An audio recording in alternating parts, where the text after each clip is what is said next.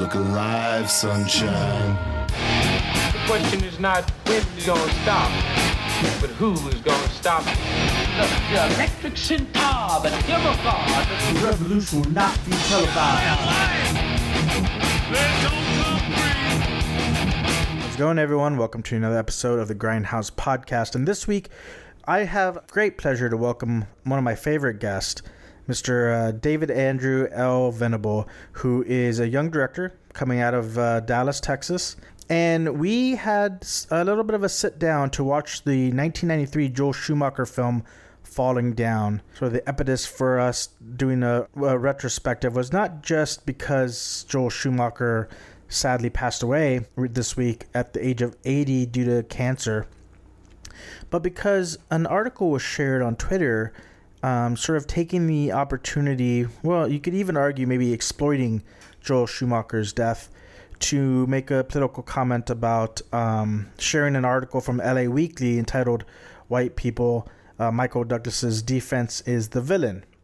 And while I certainly agree, I think that it warranted a review of a film like Falling Down, warranted a little bit more of a nuanced review, because I think there's far more layers to this film than just the often quoted white male rage. It's apropos that this all sparked from something posted on Twitter, because now more than ever, we need to start shifting away from this very binary way of speaking into a language that uses all the nuance and complexity that it offers, especially when it comes to reviewing art. No more is there a better place to apply a deeper level of understanding than artistic endeavors, be they movies or paintings or writings. So I was really happy to have David on, because I think that he really brings an artistic brain to film review. And as a creative person himself, he had some really deep insight onto what Joel Schumacher might have been, attempting to convey in his movie Falling Down. It's a movie that is somewhat controversial, but in the same ways that Fight Club or Joker have been, or American Psycho, which we've talked about as well. But I think it's a film that's, in spite of, or maybe because of its controversy, is very relevant with everything that's going on today. So I hope you guys enjoy. Love having David on. Really think you're going to enjoy this episode. And without further notice, here's David L. Venable and myself reviewing Joel Schumacher's Falling Down. So I'd like to welcome someone who has great taste in names.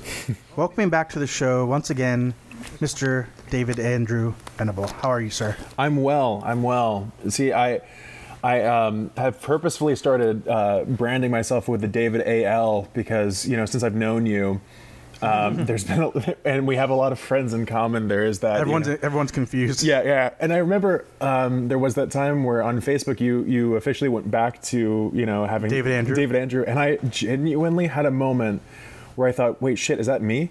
Like, yeah. I was like, I don't remember that being my profile picture, but okay, sure, yeah. Well, what's funny is sometimes I will Facebook message images from my laptop. So, like, especially when I do the show, right? Because I'll create an image on Facebook, or in Photoshop. Yeah. And then I will send the image via Facebook Messenger. Sometimes I do email, but it's just quicker through Messenger, right? I send it to my phone so I can post it everywhere. I do the same thing. And I nearly send stuff to you all the time. Yep.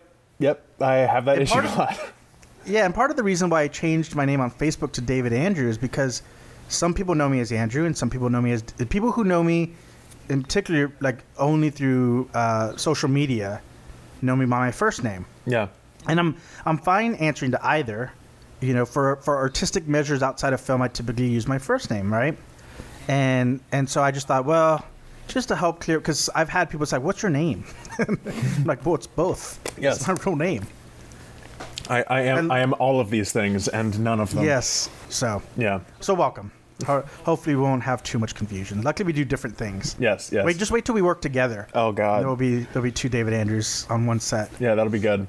So unfortunately this week we had some there's tons of bad news of 2020, but the passing of Joel Schumacher, whom I didn't even know had cancer. I didn't either. I didn't even realize. Yeah. He was 80 years old.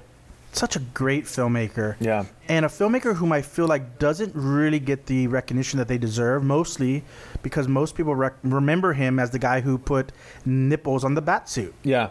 He's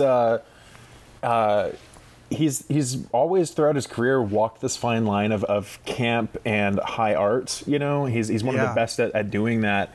And you know, even with something like Lost Boys, you know, you've got like some shots in there that are just absolutely gorgeous, but then you've got, you know, everyone remembers it for the dancing saxophone man.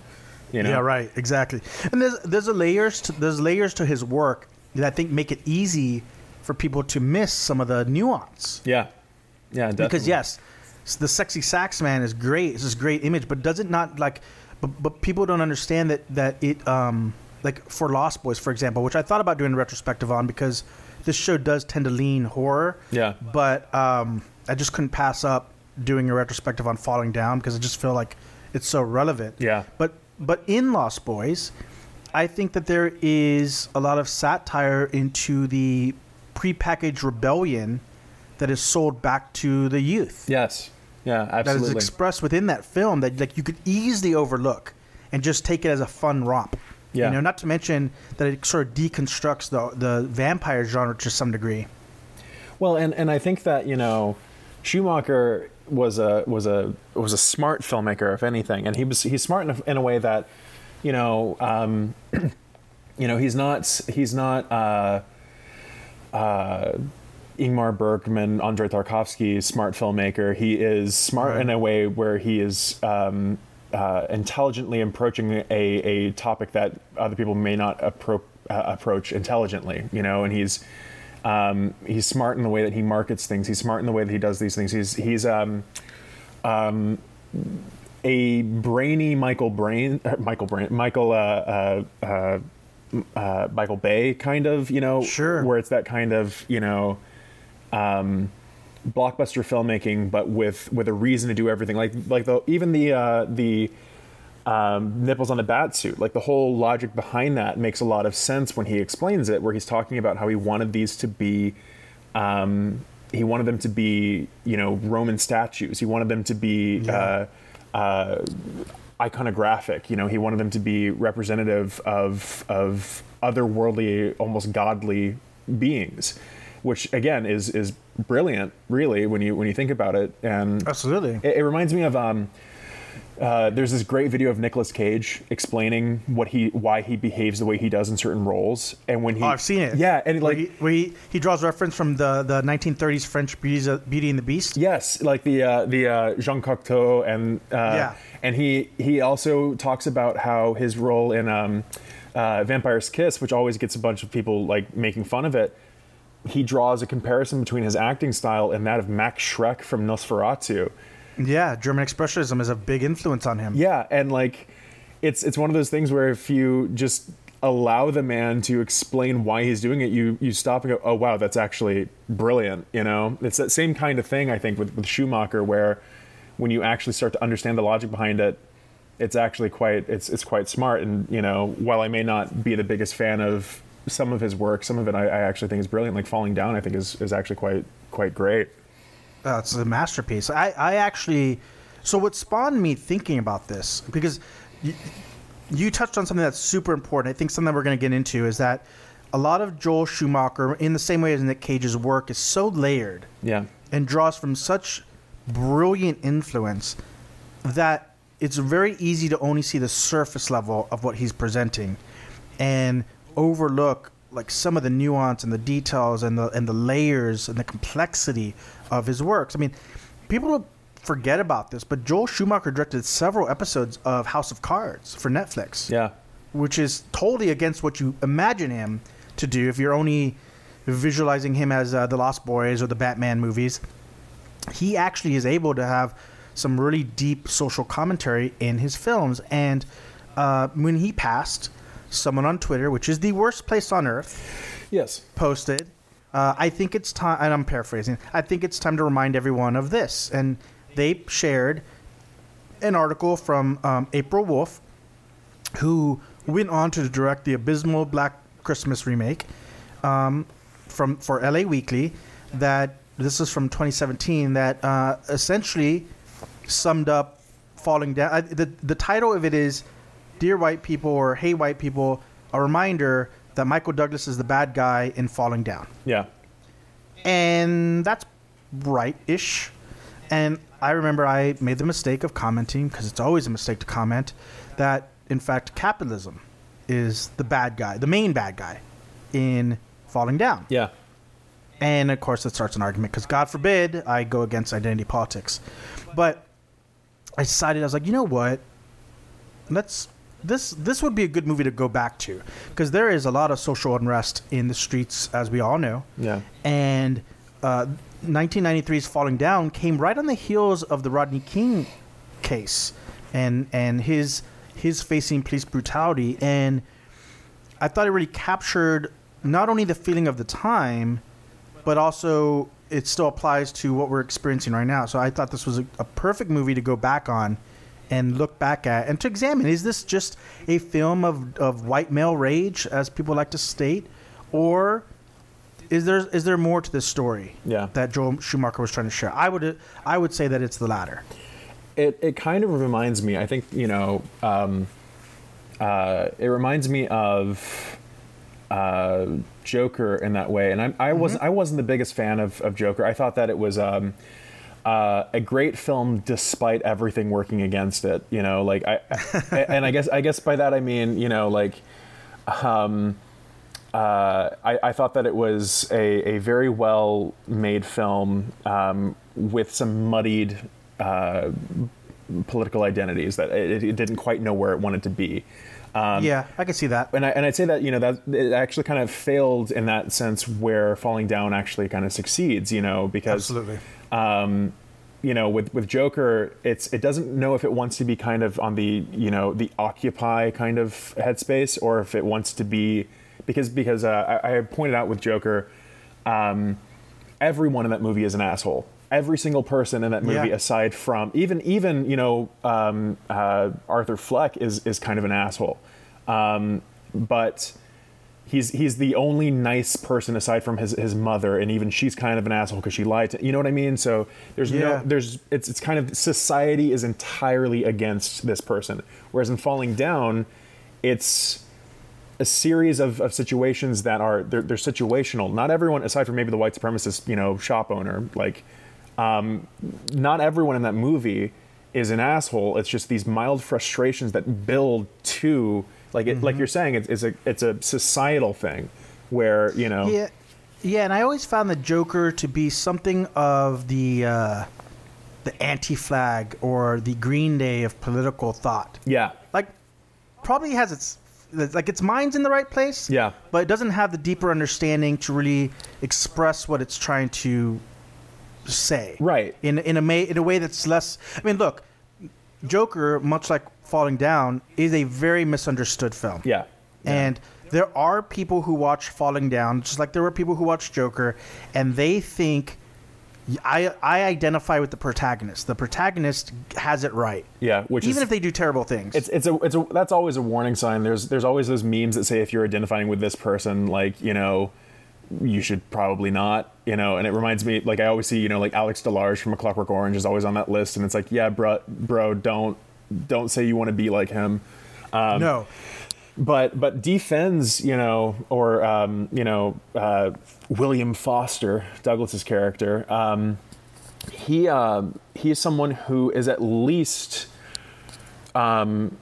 somewhat human, and that's the same case with Arthur Fleck. He's pretty human, but the reality of defense is a lot more tangible. It's a lot more real because someone like Arthur Fleck, they hint at years and years of mental health struggles, but with defense, it's literally just it's actually closer to the comic book Joker, where he says all it takes is one bad day. That's a great way. That's absolutely it, because I think when you look at a movie like Falling Down, and this is where I think movies like Joker or even Fight Club, which are kind of all in the same camp, this is where I think they fall short, where their focus is on the protagonist and they are not quite drawing the same allusions to facets of society. So to me, when I watch Falling Down, their defense represents the lower middle class. Yeah. You know, as Marx and Engels would describe it as, they are the lower middle class. They're the petite bourgeois. They're people who have some means of capital, but they're when you know, if you believe that there is a revolution coming, they will either fall into the realm cleanly of the bourgeois or the working class, depending on their success. Yeah. You know, in the 90s, this would have been called like middle management, right? Yeah. And a hallmark of the lower middle class is the belief that there was a ideal time in America, and if they just follow the rules, then they will be able to achieve this sort of societal nirvana, so to speak. You know, they will be able to get to this level of happiness. There's a quote from Fight Club that I think sort of ties into this, where it's the Tyler Durden character is talking to Jack or Joe, depending on if you read the book or you watched the movie, where he's saying, my father never went to college, so it was really important that I go to college. After college, I called him long distance. I said, now what? My dad didn't know. When I got a job and turned 25, long distance, I said, now what? My dad didn't know. So he said, get married. I'm a 35-year-old boy, and I'm wondering if another woman is really the answer I need. I don't like that last part, but yeah, I think the more important aspect of it is the fact that there is no answer, really. There is no real meaning towards anything, but you're promised that if you do these steps, if you go to college and you get a good job and you get married and you have a couple kids and this false reality of the white picket fence, you know, yeah, that you'll somehow achieve this picturesque viewpoint of America that doesn't exist, and maybe, in fact, I would argue, has never existed. Yeah. Well, and I think that's, you know, what leads to that rage that this character feels is that feeling that, you know, he's done everything right. He's done everything right. He's done everything he's supposed to. He's followed all the rules, and he still will never achieve the promise, you know, that the promises that have been given to him. He's never going to actually get to that point. And I think that, you know, you're absolutely right when it's promises that are given to kind of try to satiate desire, you know, where it's just sort of like, yeah, where if you just keep working and don't think about it and don't, you know, think about how you're slaving your life away, you know, in this way, then you will eventually get that thing. Well, what's that thing? Well, it's you know, the house with the white picket fence. It's the family, right? And it's like, well, now I've got that thing, and it's like, yes, but there's other stuff, you know. There's always other stuff for you, you know. You'll figure it out. But right, I mean, it will jump around the movie quite a bit, but there's the telling line at the very end of the movie when he's talking to Robert Duvall's character Prendergast, and he says, they lied to me, and Prendergast says, they lied to you. Is this what this is all about? They lied to everyone. They lied to the fish. Yeah. And that's a concept that is experienced. You see it like in Fight Club, and you see it in Joker, and really that's the central theme of this movie, right? When he leaves his car at the very beginning, when he leaves the rat race, both symbolically and physically, he says, I'm going home. Yeah. And one of the things about the petite bourgeois that Marx talks about is that they tend to be stuck in this false reality of the past. One of the things that Marx considers the petite bourgeois to be politically conservative or reactionary. And reactionary is a term that I'll use a lot. Preferring to return to an older order, right? This idealistic view of America.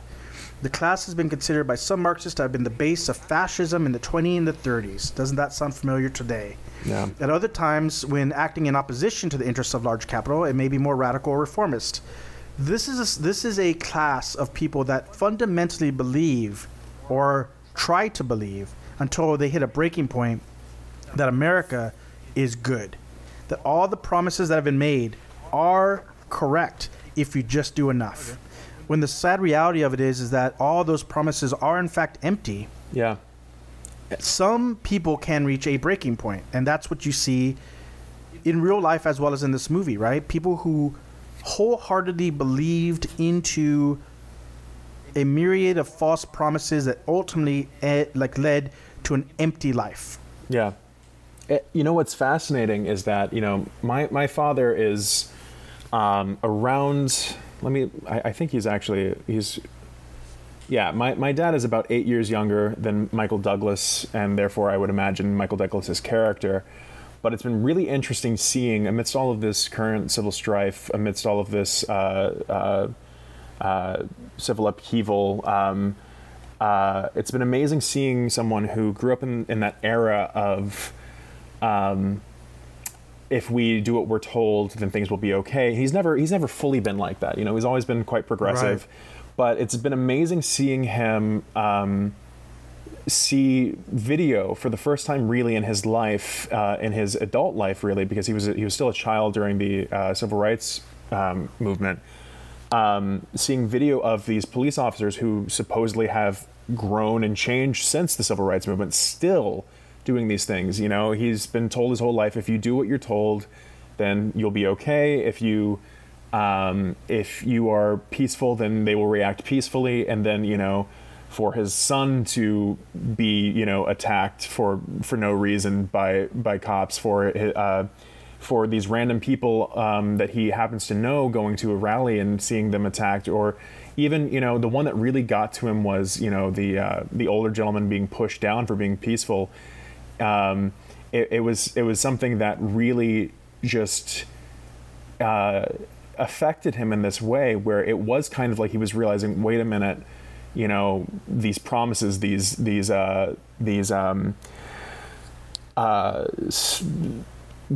normalities don't exist as much as I would think, you know. And he has played the game, so to speak, and, you know, he's been somewhat successful, but it's still not that way. You know, I guess what I'm getting at is it's amazing to hear someone who thought that if you played along, things would be fine, to have him then go, none of this is okay, you know, all of this stuff that's going on is horrific, you know, it's not fair for certain people in our society, they're still being treated poorly. You know, my 67-year-old father is almost like radicalized right. amongst all of this, and I think that, you know, I'm very glad, I guess I could say, that he didn't go the rage route, but is instead this righteous fury, you know, as opposed to defense. I feel like that was a long, rambling way to get to my point, but it's accurate, because, you know, the best villains in a movie think they're the right person. Yeah. They think they're the good guy. And if Michael Douglas's defense represents the petite bourgeois, the lower middle class, right? In particular, and this is where I don't totally disagree with April Wolf's commentary, which is that it probably specifically represents white lower middle class. Yeah. Today we might call Michael Douglas's character a Karen. Yeah. Right? Or, you know, on best case scenario, or you know, one of the very many, unfortunately, mass shooters that we get. Yeah. But they represent people, not just the lower middle class, but the lower middle class that really felt like this was, you know, this idea of manifest destiny, that they had conquered the West. Yeah. That they had achieved some level of utopia, and that it's all changing. And you see that in where his rage and his anger is refocused, right? It's refocused on the Korean convenience store shop owner.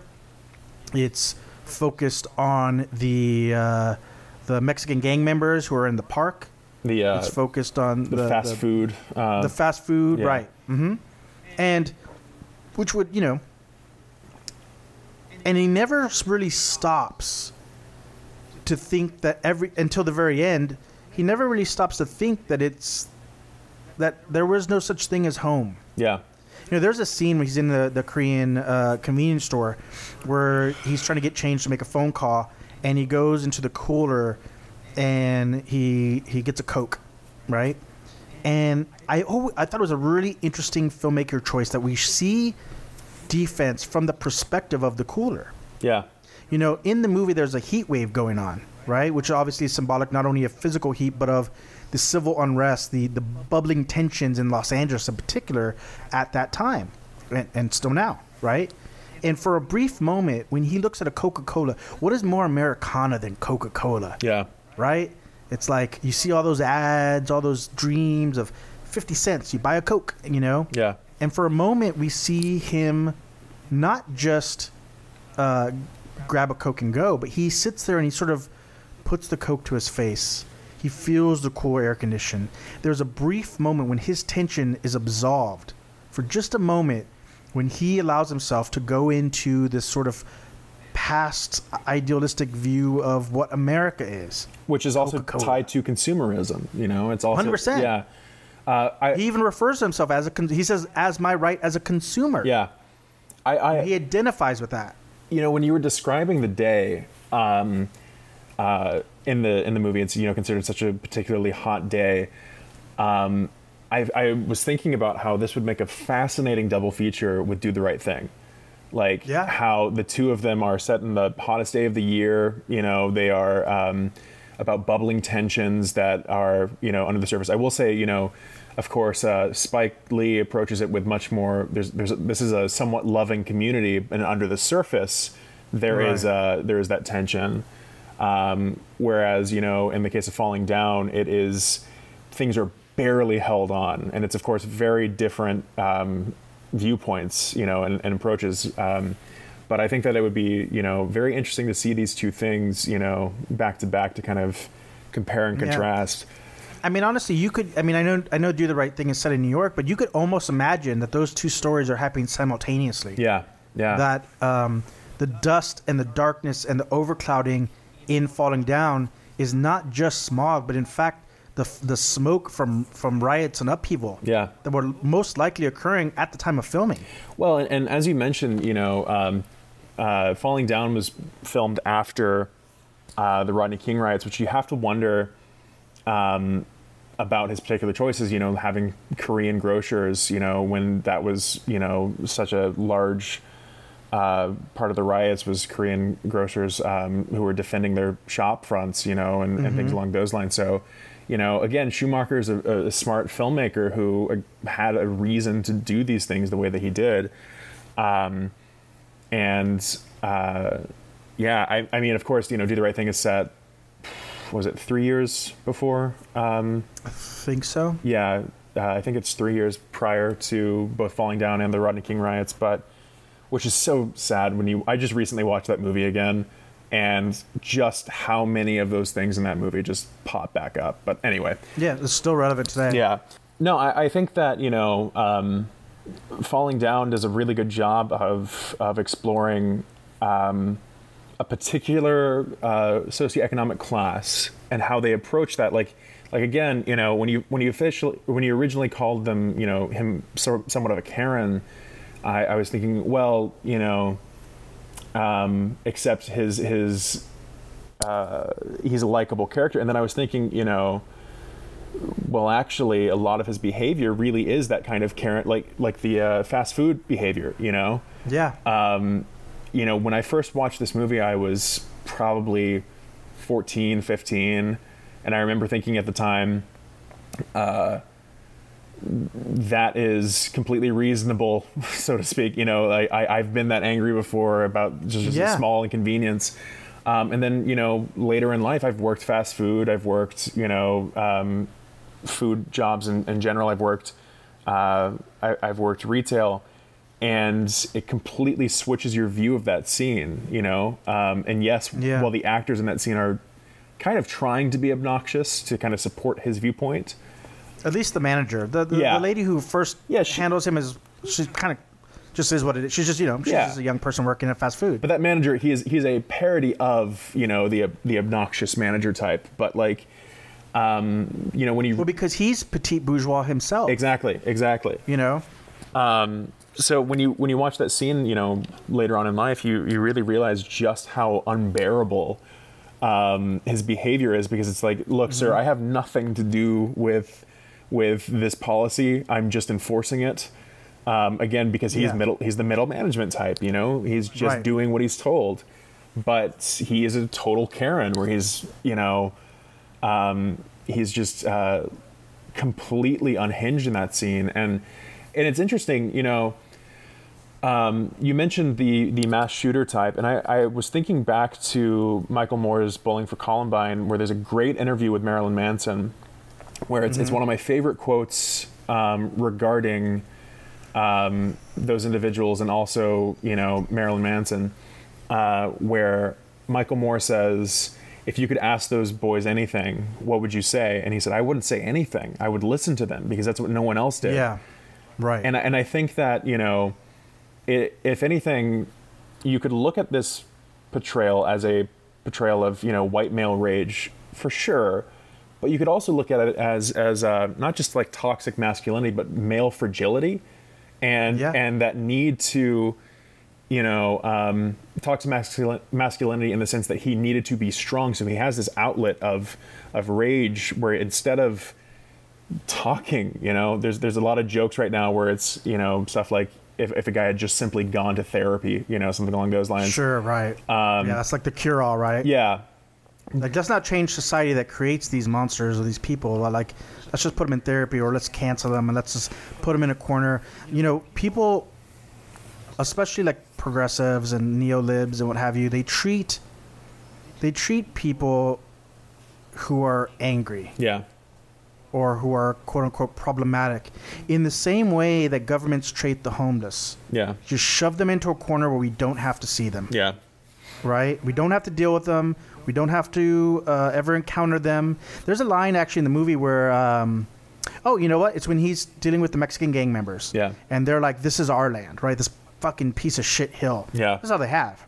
And he says, and he can actually, in that moment, he can identify with them, because he says, this is your backyard. I wouldn't want you in my backyard. Yeah. Right? He's okay. He understands this false idea of ownership. And in fact, there's several times when characters talk about ownership of stuff they don't really own. Yeah. Right? The Mexican gang members don't really own that hill. The homeless guy at the park doesn't really own that park. Yeah. You know? But there's this idea of this false ownership of this stuff that we don't really own. Yeah. Right? And to understand why defense focuses his anger on everything but the real problem. Korean people own convenience stores. You know, his idea that, like, you know, it's a widely held sort of, you see this in the middle class, that all poor people are faking it, right? Homeless people are faking it. You know, you always heard those urban legends, you know? Yeah. I think it's important to see what the other characters represent, right? What are they symbolic for? If defense symbolizes not only the petite bourgeois, the lower middle class, but in largely speaking, the white middle class, right? You know, I think that you have to look at Prendergast, and what does he represent? Yep. You know, like, he's presented as this movie does sort of present the police still as kind of quote unquote, at least Robert Duvall's character as sort of the good guys, right? But I would argue that Robert Duvall's Prendergast is also the petite bourgeois. Oh, for sure. And he's, if anything, someone who's sorry. No, go ahead. He's, if anything, someone who is an enforcer of that class, and he is someone who he's only brought to question it, I think, after his interaction with defense. You know, because, you know, there's that whole interaction in the end where basically, you know, defense commits, spoiler alert for those who are listening, he commits suicide by cop, you know, essentially, where he has the fake gun. And I think that it's one of those things where, you know, there's some introspection committed by Prendergast. They put an R in there, you know? They put an R in there. Yeah, no, it totally throws you off. Yeah. Duvall's character. Yeah. Offense. Yes, that's good. That's good. But you know, there's some introspection there, and I think that, you know, this entire time, you know, it's at least alluded to that Duvall is so unnerved by Douglas because he is seeing someone that is such a potential reality, you know. Well, not only that, but if you look at Robert Duvall's character arc, he is a character that is totally emasculated throughout the entire film. Yep. His wife, you know, tears him down. His coworkers in the police force don't respect him. His boss doesn't respect him. And over the course of it, he eventually, quote unquote, stands up for himself. He stands his ground. He shouts down his wife. He shouts at his boss. He punches the jerk co-worker that he has. But in a lot of ways, obviously it's far less violent, right? Yeah.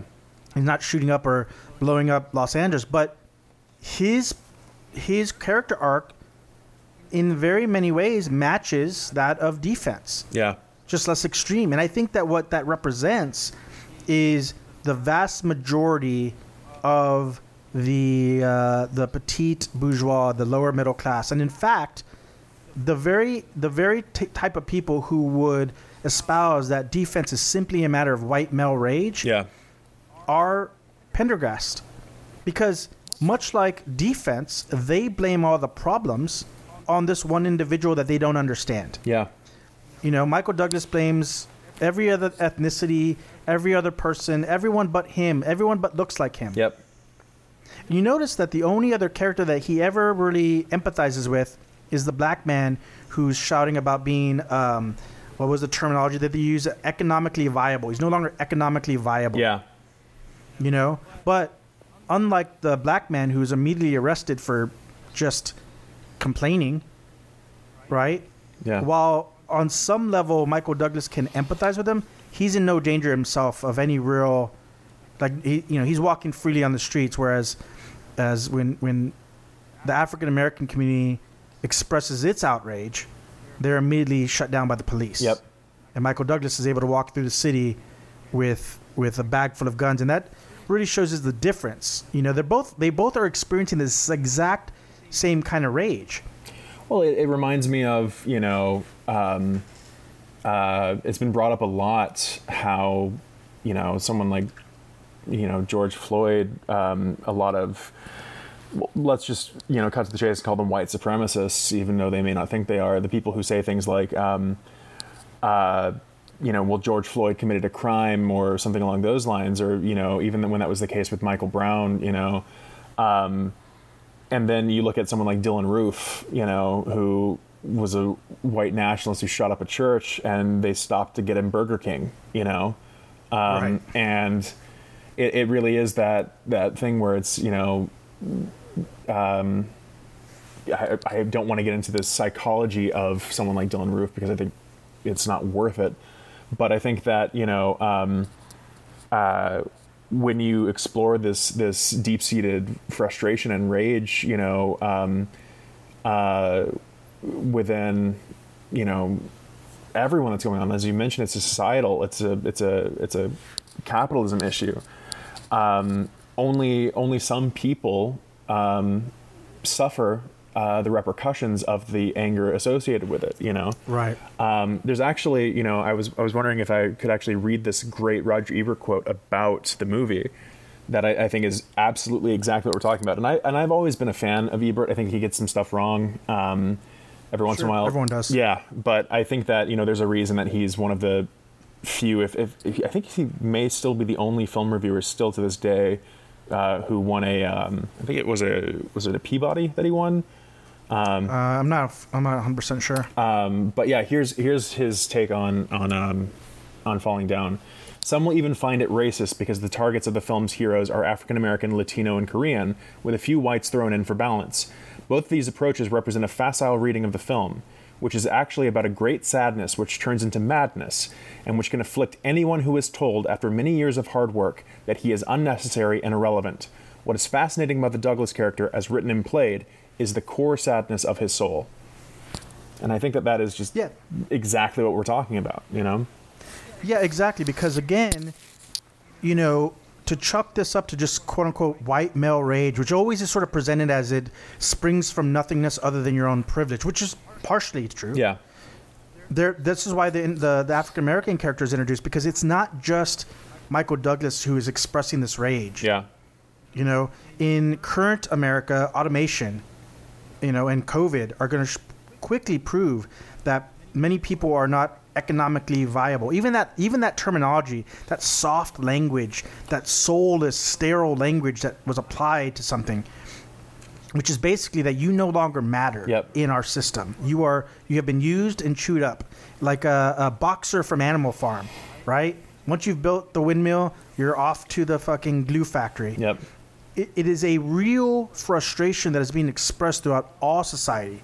But when you mix that with the privilege and the expectation of so much of white America, who oftentimes blames everyone but the system itself or themselves as being the problem. Yeah. That if we could just get rid of the Koreans, if we could just get rid of the Mexicans, if we could just get rid of the whatever, Muslims nowadays, I guess that was less of a thing then, but like if we could just get rid of everyone who doesn't look like me, then life will fulfill the promises that it presented to me, and we'll go back to this magical time. I think when he's like rolling back the prices in the convenience store, he says, I'm going to go back to 1965 prices. Yeah.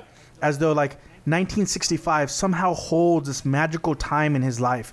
Even his appearance with the buzz cut and the shirt, you know, he's trying to present himself like those scientists from Apollo 13, you know, like the NASA people, that golden age when he probably, as a young person, aimed to be part of NASA and found himself making missiles. Well, that's actually, you know, that was, again, it's a great example of Schumacher making a very smart decision and doing so in a way that's both subtle and overt, you know, with it worked a little bit better than the nipples on the bat suit, but, you know, there's a quote, again, you know, where Douglas commented on how it helped him get into the character of a veteran of the military or defense industry. Quote, it gave me the feeling of the late 50s and the early 60s, and somehow my character, you kind of have the feeling that he came from another time, or he wished, or he hoped for another time when things made sense. Right, which never existed. Exactly. And to jump forward a little bit, there's a scene when he finally gets to his wife's house, whom I want to talk about, and he starts watching old home videos. And in the beginning, they start out idealistic. Yep. But as the video continues to go, you realize that things were never good. Yeah. This imagined time where everything, quote unquote, made sense never existed. Because this character was always a shitbag. Yeah. He was always had this bubbling anger underneath him. And one thing that parallels between Pendergast and Defense is the mental illness that is impacting their life. Yeah. When you meet Defense's mother, it's very evident that there is some mental illness applied there. Yeah. That perhaps he himself has and is never addressed, right? But a lot less touched on is Pendergast's wife, who also seems to suffer from some form of mental illness. And it's very subtly, it's even almost easy to miss, insinuated that she maybe has some prolonged postpartum depression. Yeah. And that she killed their kid. Because he says that his daughter just one day didn't wake up. She had basically had sudden infant death syndrome. The exception is that she was 2 years old. Yeah.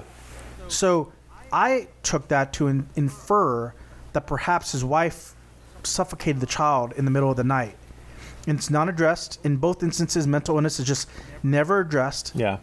It's kept at home, right? It's kept quiet. It's hidden from the world. It's never expressed or dealt with. It just exists in the far corners, represented by both Defense's mom and Pendergast's wife. Which I think is why, you know, this film is something of more of a success than something like Joker, where Joker is so overt about its mental illness. Very on the nose. Yeah, and it's something that it's always bothered me. You know, you and I have talked even before this call about, you know, some of my struggles with mental health stuff, and it's always been an annoyance of mine when a film turns to relying upon that. For the explanation of its character's behavior, right? You know, especially you know Arthur Fleck in Joker is obviously suffering from some kind of schizoaffective disorder, and you know the vast majority of people who suffer from schizoaffective disorders who are involved in some sort of criminal behavior are the victims of that behavior. And so the idea of turning it into something where it's like, well, that explains why he's crazy. It's the same thing that always frustrates me when people make the comment about school shooters or mass shooters or something, where they say this person's obviously mentally ill. Obviously, there's something wrong with them. Yes. But to say that it's a matter of mental illness exclusively, and not a societal problem, and not a problem of, you know, all these things crashing down on people who are susceptible to it. It's not completely accurate. It's, again, when people who are suffering from mental illness, it's not often the case that they are the people who execute acts of mass violence or Right. things along those lines. So, you know, what I like about this movie is, again, like, you know, like you were saying, it discusses those things. Like, again, like a school shooter or like a mass shooter, there is something at play here, for sure. For a person to be a sociopath to that extent, or a psychopath, obviously there's something going on within their mental faculties. But that is not the biggest issue in falling down. That is not. No. That is not. It's a symptom of the larger problem. Exactly. And I really appreciate that about it, you know, as opposed to, you know, Joker, where he's like, I'm gonna just stop taking my meds, and I'm just like, bro, no. Yeah. Well, not only that, but like that's why, to me, I take issue when very shallow thinking people just chalk it up to white male rage or mental illness or the Koreans or the Mexicans or the whatever. Yeah. Right? Because it's the same line of thinking. It's like this isolationist thought process that just says, like, we're going to put you over here in the monster bubble. Yeah. And we're never going to examine the contributing societal factors that we all contribute to, that we are a part of, that have bred people who, in some instances, can be ticking time bombs. Yep. Right? Defense's view of the world is the reason things are wrong is because you're different than me. Yep. Smooth brains who say this is just white male rage without a deeper understanding of how society contributes to that are doing the same thing. That's what I think Pendergast does, because he always says, what were you planning on doing? He's like, I don't know. He's like, nah, people like you always know. People like you. Yeah. Right? How often have we heard that term? You people. Yeah. And that is where I think that's where some of the brilliance of this is, because if Pendergast represents the petite bourgeois that's non-psychopathic, that is in fact almost, if not willingly, sort of has surrendered to the boot of capitalism. Right. And defense represents the building, explosive, dangerous energy that some people in that society become ticking time bombs for. I think that defense's wife represents the proletariat. Yeah. It's the average person. It's the person who is at most at danger from someone like a defense. Yeah. Right? And she goes to the police, and because he never beat her physically, they seem to have no interest in it, really. Yeah. They're ineffective. They protect her in no manner whatsoever. Which I think that's, you know, I just had this conversation with my father recently about, you know, there's a lot of stuff going on online with women coming out about their abusers online, and they're using, you know, the online forums to do so because, you know, they do go to the police, and that's exactly what happens, where it's that kind of, you nothing happens. Exactly. And, you know, I was talking to my dad about that and how it kind of overlaps with, you know, women going to their doctors and saying, you know, I've been feeling sick. And, you know, the doctor says, well, it's probably nothing. And then it ends up being that they've had, you know, like we were talking about Gilda Radner from Saturday Night Live, the first couple seasons. And that's something that happened to her, as she talked to a doctor about how she'd been in pain. And then years later, they were like, oh, you had ovarian cancer this whole time. Right. And it's which they never found. Yeah. They ended up finding it, like, you know, when it was too late, you know, but like, sure. But it's interesting how, you know, you can tie in this recurring problem of women talking about their problems, but it being something that, you know, unless it's so very overt, you know, and so right. very open and obvious, that it's not worth mentioning or pursuing or something along those lines. And I think, you know, again, you know, she goes to the cops and says, this guy's a problem, and, you know, just gets not necessarily laughed out of the precincts, but, you know, just kind of, she's not taken seriously. Exactly. Which, again, is a piece of commentary that is actually quite subtly brilliant, which I honestly didn't think about until, you know, this conversation. Yeah, I mean, look, she obviously on the surface represents exactly what most women go through. Yeah. When they're fearful of a man, an ex, someone who never physically, I see this all the time.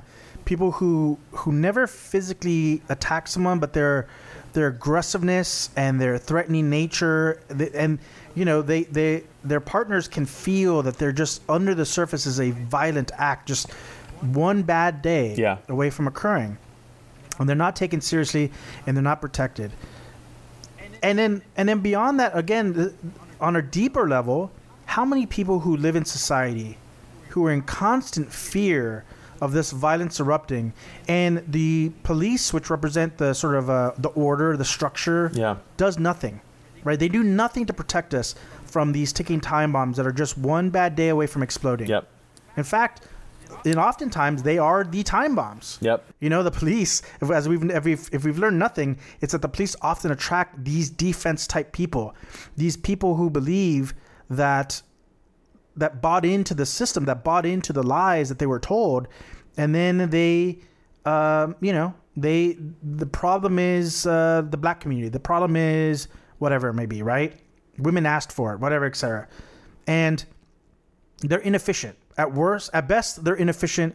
At worst, the perpetrators of the violence that is bred in a society that is whose promises are hollow and unfulfilling, and in many ways damning. I saw a really, on this topic exactly, a really both funny and disturbing Onion headline that was raise in crime expected now that raise in violent crime expected now that police officers have no outlet.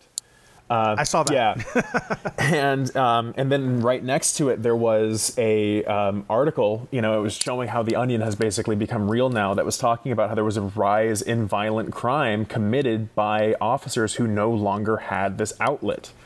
And it really is something where these people who are supposed to be protecting us, they have become the very thing that they say that we need to be afraid of. They are the go ahead. They are the bubbling rage underneath the surface. Well, and how much do the police represent that false promise, right? This idea that the police used to protect and serve is not true.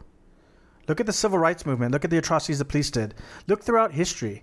This ideological idea that the police at one point were the good guys, and if we could just get rid of a few bad apples, that we'll return to a greater time. And I think that's exactly why I mentioned my father earlier, is that, he was of that belief where that few bad apples thing. And then throughout this entire sequence of events, he has really come to really see how not true that mindset is, where he's just like, wow, this entire institution is flawed. This entire system is flawed, and it's systemic in a way that, needs to be addressed. Yeah. I mean, there's the, in the movie, in spite of all the violence that occurs, defense only kills one person, and that's the Nazi, right? And I had a conversation very recently with a friend of mine who was like, he was kind of not really defending the Boogaloo Boys, but he was kind of making the argument that the Boogaloo Boys, or whatever the fuck they're called, were not wholly bad,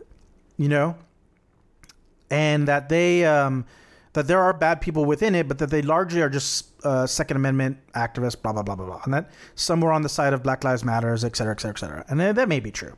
But to me, people like the Boogaloo Boys, or people like the Proud Boys, or any of those other boys, Choir Boys, Jersey Boys, they represent defense. They don't view themselves as Nazis. They don't think that they're like that character who owns the surplus store. They think that they're Americans, right? But when you really think about what both the neo-Nazi and defense want, what their ultimate end goals are, and to some lesser degree Pendergast, when you think about what all three of these men want, what they're longing for, it's the same goal. In further and further extremes, right? It is the same goal of a time past that was somehow more ideal than the time current. It's the illusion of the American dream. To quote George Carlin, they call it the American dream because you have to be asleep to believe it. And these people really represent a longing for a time and a promise that will never, ever be fulfilled. Whether or not it goes into full-born hate or it just becomes obedience in the case of like Pendergast. They represent, there are, the answer to the question, and this is why I have issue with it, is like there are multiple villains in this movie. And in fact, the only two characters that I would say are not the villain are Defense's wife and his daughter. Yep.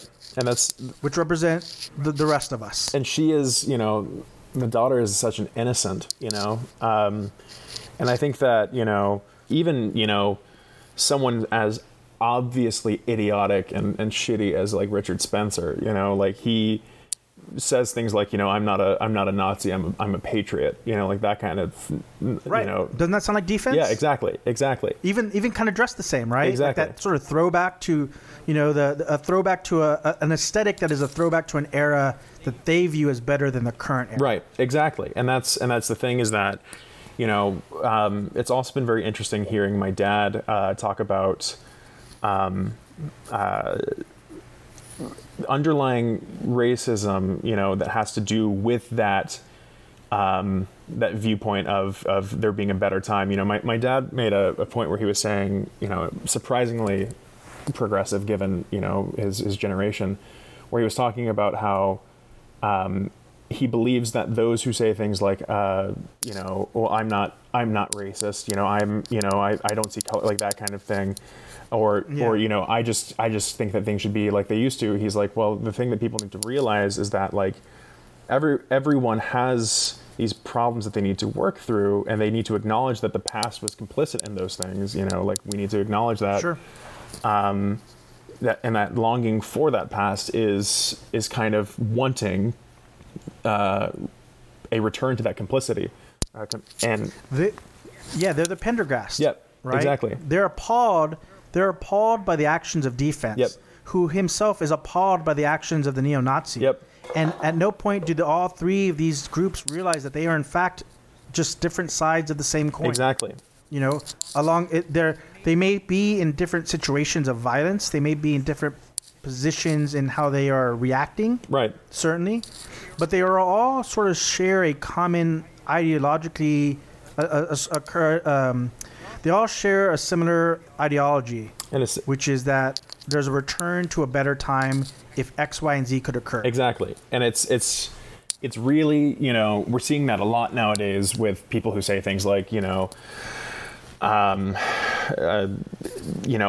no Nazi, or I'm not a racist, but these people need to, stop doing blank, or they need to, if they had just followed the rules, if they had just done this. And it's that same, you'll see those people kind of like you're saying in this tier where, there's people who are just sort of like, well, if they get in front of my car, I'll run them over, and it's that same kind of thing where it's like, that is an act of violent white supremacy, that is an act of violent racism, but they don't see themselves as violent racists. They just see themselves as someone whose day has been interrupted, and therefore they are annoyed. And they don't see it as their day has been interrupted because of a exploration of civil unrest and civil mistreatment.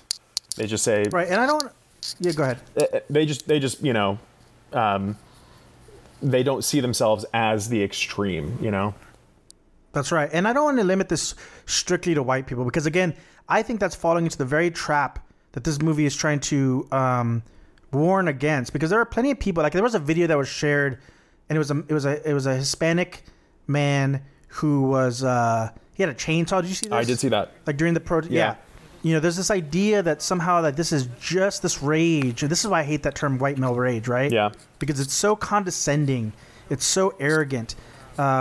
It's this idea that it only exists in white America, and it doesn't. No. You mentioned do the right thing. That rage exists in all communities. Sometimes it erupts in violence. Yeah. Right. How many people did you see during the protest where people were like, "Oh, we're for the protesters, but we can't stand these looters." Right. Right. That's where you draw the line. Right. Right. As long as you're civil, it's just like with the presidents, right? People are against Trump for valid reasons. but they're like, they really do believe that they can just get Trump out of office. This person who represents an incivility, and they get someone in who's more like Obama, for example, who does atrocities, but in a nice way. He's polite. He says the right thing. Yeah. Right? He follows the rules. Yep. So even though he's contributing to the very system that breeds this violent rage that exists within lots of different types of people, Karens, white male rage, black rage, Mexican rage, Asian rage everywhere, right? They long for the time that was better. Yep. They want to get Trump out of office so that they can go back to brunch. Yep. Right? If Clinton had won, we'd all be at brunch right now. These are the Pendergast of society. They are the people who are not so different than the Proud Boys, in that they just think that if it could just get back to this thing, that everything will be fine again, and it's all an illusion. The saddest part is there's a scene. You mentioned his daughter, and Defense's wife asked Robert Duvall's character, it's her birthday, and all these little kids start showing up, right? Her father's just been murdered, suicide by cop. And he says, let her enjoy the birthday party. You can tell her tomorrow. The illusion continues, right? Her father was just murdered. Don't have a fucking birthday party. Explain to her what's happened. But see, Pendergast, who represents the percentage, which I probably is the largest percentage of the petit bourgeois, who pretends like everything is fine, or who just puts it off, or just ignores it. He perpetuates the illusion. Just pretend everything is fine. If you just pretend everything is fine, if you just go to brunch and you ignore all the atrocities that happen around us all the time, even under the veil of civility that we all long for, that you can deal with it later. You have been listening to part 1 of my conversation with David Andrew L. Venable regarding the film 1993's Falling Down, directed by Joel Schumacher, who sadly passed away this week. This was such an interesting conversation that we went nearly 2 hours, and I just felt like rather than hack out really important parts of the conversation, we would do something a little bit different that I'm not sure we've done too much on this show, and that's do this as a two-parter. So, hope you guys have enjoyed what you've heard so far. We'll be back at the same bat channel, same bat time next week, finishing our discussion with Joel Schumacher's Falling Down, as well as answering your audience questions.